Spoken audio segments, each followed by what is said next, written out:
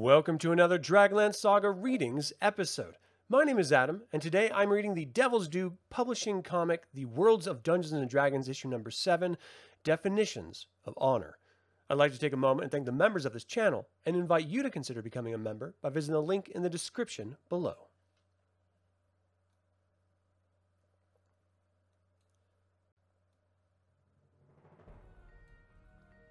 Dragonlance, Definitions of Honor.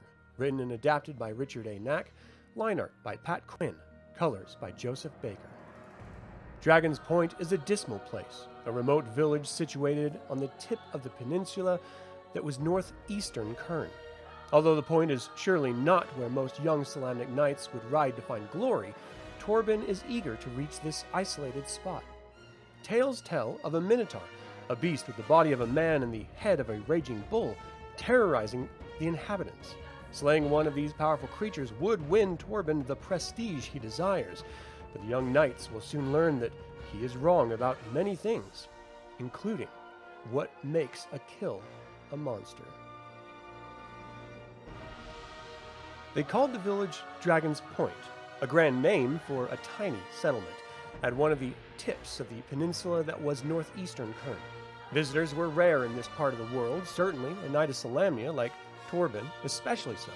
Yet the villagers did not stare in astonishment. Rather, they eyed him suspiciously, and then disappeared into their respective houses, seeming more frightened than surprised. The few who remained watched with covetous eyes, for although Torben's personal wealth amounted to little, it was no doubt a treasure to them.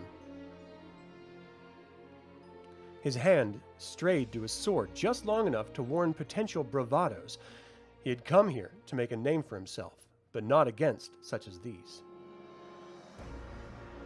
A commoner, making his way to the more hospitable southwest, had crossed Torben's path, and he had spoken of a village held in a grip of terror by a great band of minotaurs.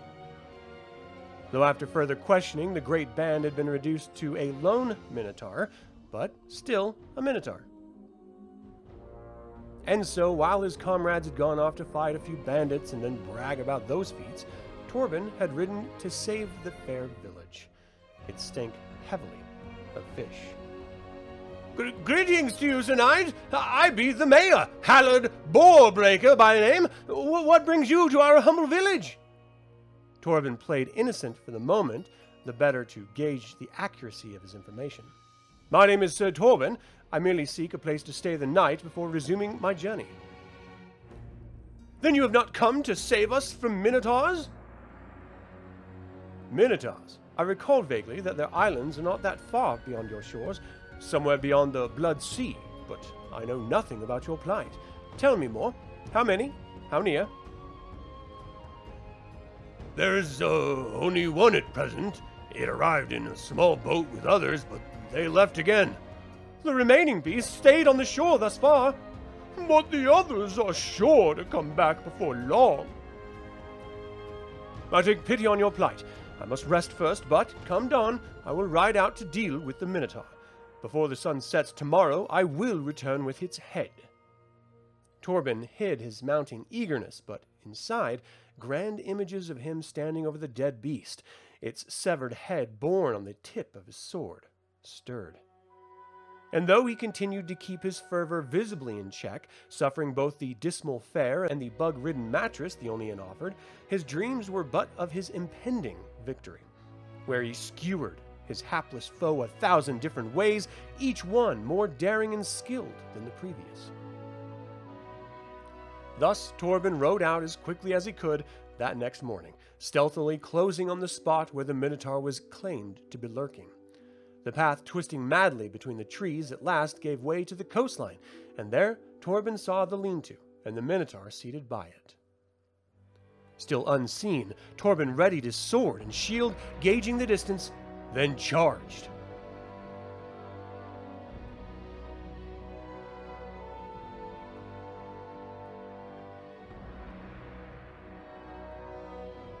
Torben struggled with the horse. He had never struck down an unarmed foe and did not want to run the creature down, dropping his sword in the effort. My blade! Huh?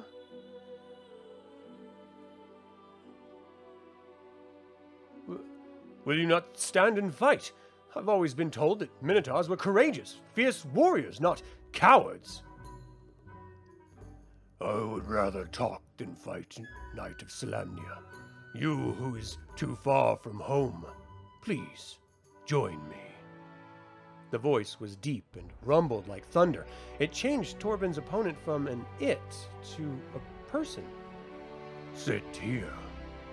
Only after he dismounted did the knight consider that the Minotaur could have skewered him several times. But it seemed talk was truly all the creature desired. Who are you? Why do you disturb me? Torben saw no reason not to relate the truth. He told the Minotaur of his arrival at Dragon's Point, the fears of the people there, and what the elders had asked of him. Humans, so ready to fall prey to the shadows of fear. Your race has a mind. It should use it. But enough of that. Let us talk of honor instead. Minotaurs, like some humans, believe honor is first and foremost. Is that not so with the knighthood? Without honor, a man's life is worthless. He is damned, like Lord Soth. I know the tale. The knight who abandoned his wife for an elf woman and did not prevent the cataclysm. He is condemned to haunt the halls of his castle forever. That is essentially correct. Was he truly an honorable man before this transgression? To my knowledge, that is what makes his crime that much more terrible. To abandon honor so abruptly, it's unthinkable. Apparently not. Soth did so. I wonder what he felt. Torben could only shrug. Only the ghostly Soth knew, and no one was going to take the risk to ask him. His lack of response, though, went unnoticed, for the Minotaur had turned to another, more personal subject. On Mythas and Kothas, we fight for our place. In the name of honor, we slay one another. A Minotaur who does not fight has no honor and is a coward. A cruel society. The Knights of Solamnia would never permit such useless bloodshed. But I have heard tales of knights refusing to yield their position, however untenable, until all were dead. Forget that they could have retreated to better ground and fought another day. Others have taken their lives because they shamed themselves before their fellows. What you say is true, but you twist the tales around so they sound like acts of blind pride and stupidity. Are honor and pride really so important to you? If a friend died because you were lax, would you leave the knighthood or, indeed, take your life? Could you not make up for your mistake some other way? The friend would still be dead. It would still be my responsibility. Would you run an unsuspecting man through the back then? A man who could not only outfight you, but would cause the deaths of many if he survived. I ask again, are honor and pride such good things? Must we always do the right thing? Confusion raced through Torben's mind. Some of the Minotaur's words made sense, yet they could not. He rose as the Minotaur turned away from him, an almost sad look in his eyes. The Minotaur paid him no mind, instead returning to his carving. He said nothing as Torben slowly mounted, and the knight neither spoke nor looked back as he rode off back to Dragon's Point. The elders were all waiting for him. The mayor immediately eyed his sheathed sword. "Is the beast dead, then? Would that I could have been there! Did you sever his head from his body?" "Campos, have your boys drag the carcass back here. We'll put it where all can see it." "The Minotaur is not dead." "Not dead? Wounded, then? Run off, has he?" "I did not fight him. We talked." "Talked?" "I do not think he will harm you." "Coward! I should have you run out of Dragon's Point." "I did not come here to be insulted. You know nothing of the situation. Should the Minotaur attempt to cause any harm, I shall deal with him. Will that suit you? It has been decided that your suggestion is quite reasonable. Therefore, we will let you deal with the situation, provided that you give us your oath that you will kill the creature at the first sign of hostility? Agreed. Torben spent that night regretting more than the meal he was served. He was sick of fish, and sick of these people. The Minotaur was better company than them. Sunrise saw him far from the village and nearing the shore where the Minotaur made his home. Welcome back, Salamnia. I am glad you are here. I have come to a decision, the same one I made long ago. A decision? Honor and pride are nothing without reason. There is a time to fight, a time to give up one's life for another, and a time to run. Tomorrow, the run will be over. Tomorrow, honor will be returned. No longer will they hold their heads in shame. What happens tomorrow? Forgive me for leaving you. There are preparations I must make in private. Let the villagers think what they want. Tomorrow, they will know the truth. More confused than ever, the knight departed again. As he entered the village, he ignored the now mocking eyes. Torben spent the rest of the day checking his equipment, practicing, and seeing to his mount. He could have left, yet for some reason did not. And even though he woke the next day determined to depart, midday found him still packing, a hesitation that took the decision from him. The Minotaur had entered the village. The people were in a panic. The Minotaur and the knight met in the village center. The Minotaur did not look interested in fighting, and so Torben met him without his blade drawn. You are the only one worthy of notice among this rabble. I ask you to follow me back to the shore in 1 hour, no later. I'll need to get my horse. Please hurry. Time is short. The Minotaur glared with contempt at the villagers as he departed, adding to Torben, Tell them, should they come near the shore, there will be nothing left of this village but ash. I do not threaten. I merely say fact. The moment the Minotaur was gone, Torben took to his horse. The mayor met him as he rode out.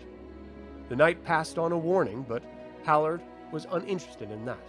The best of luck to you, Sir Knight! We know your sword will be triumphant!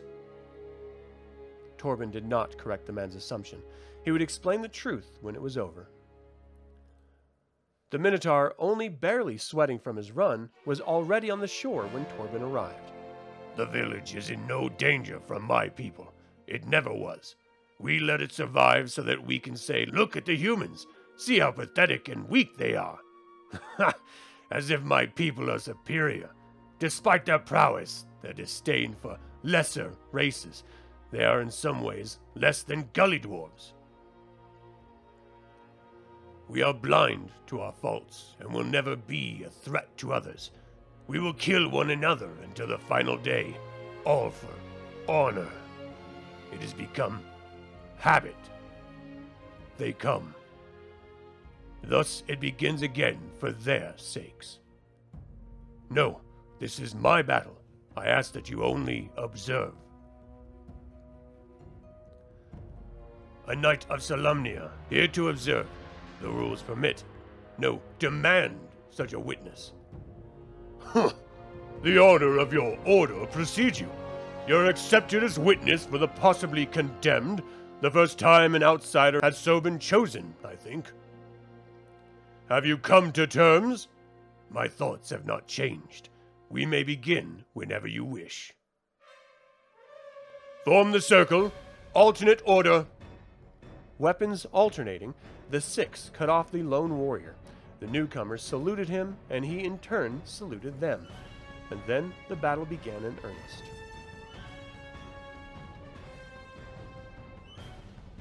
Thwack! Arr! Shoot! Ah! Clang! Swoosh! Boom! Slash! Huh! Chook! Ah! Oh! Swoosh! The odds were great against the lone warrior, purposely so. Shook! Ah! Thwack!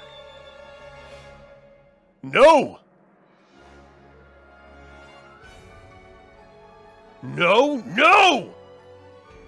And thus the outcome inevitable. Torben had sworn not to interfere, and he had not, but the pure callousness of the man-beasts to the dead warrior was more than he could stand. Damn you! You can't just leave him like this! He fought against impossible odds, and fought admirably! We have no quarrel with you. Do not force disaster upon yourself. This was to be expected of him to make up for his cowardice. You would not understand. You are human, even if you are a knight of Salamia. Then explain it to me. For 10 generations his family stood high among us, producing champions admired by all. He had followed that legacy until his return from a long quest. Some say he met a cleric of another race who subverted his mind, but all we truly know is that he came back preaching peace, and that other races, even elves and Kender, were our equals. He preached of abandoning the games. How else can we find our place and choose our leaders? His family was disgraced. He was given a choice. Combat. This was not combat. This was no choice. As I said, you would not understand our ways of honor. His has been vindicated. Will you not bury him then? Huh? His honor is vindicated. His crimes can never be. It is forbidden for us to bury such criminals. This one would speak to you alone. He is kin to the condemned. You seem to be to have known him. I have been given permission to make a request. Despite his weakness, I would see some burial for my kin. He was good before his madness took him. I will compensate you for this service. I want no money. I will bury him. Indeed? Thank you, then. Farewell. Torben watched the boat depart. Only then it occurred to him that the last Minotaur had not only been kin, but also the final executioner. The leader glanced back at him briefly, but then there was no other communication. Torben chose a spot for the grave near the lean-to and well hidden from the prying eyes of the locals. The grave was shallow of necessity, the hard ground beneath and the makeshift tools fighting the knight's effort. Torben prayed until sunset. Finally rising, he returned to the lean-to, where he discovered the small crude blade with which the Minotaur had carved the stakes. His reappearance in the village caused great commotion as villagers pressed around him. Is it true? Have you dispatched the beast? Torben tried to ignore the breath heavy with fish and beer. The Minotaur is dead. We should declare a holiday. There should be a feast. Sir Knight, where are you going? We wish to honor you. Torben matched gazes for a full half-minute, the mayor shifting like a small child under a stare. Then the knight turned again and rode off at a trot. He did not look back. End.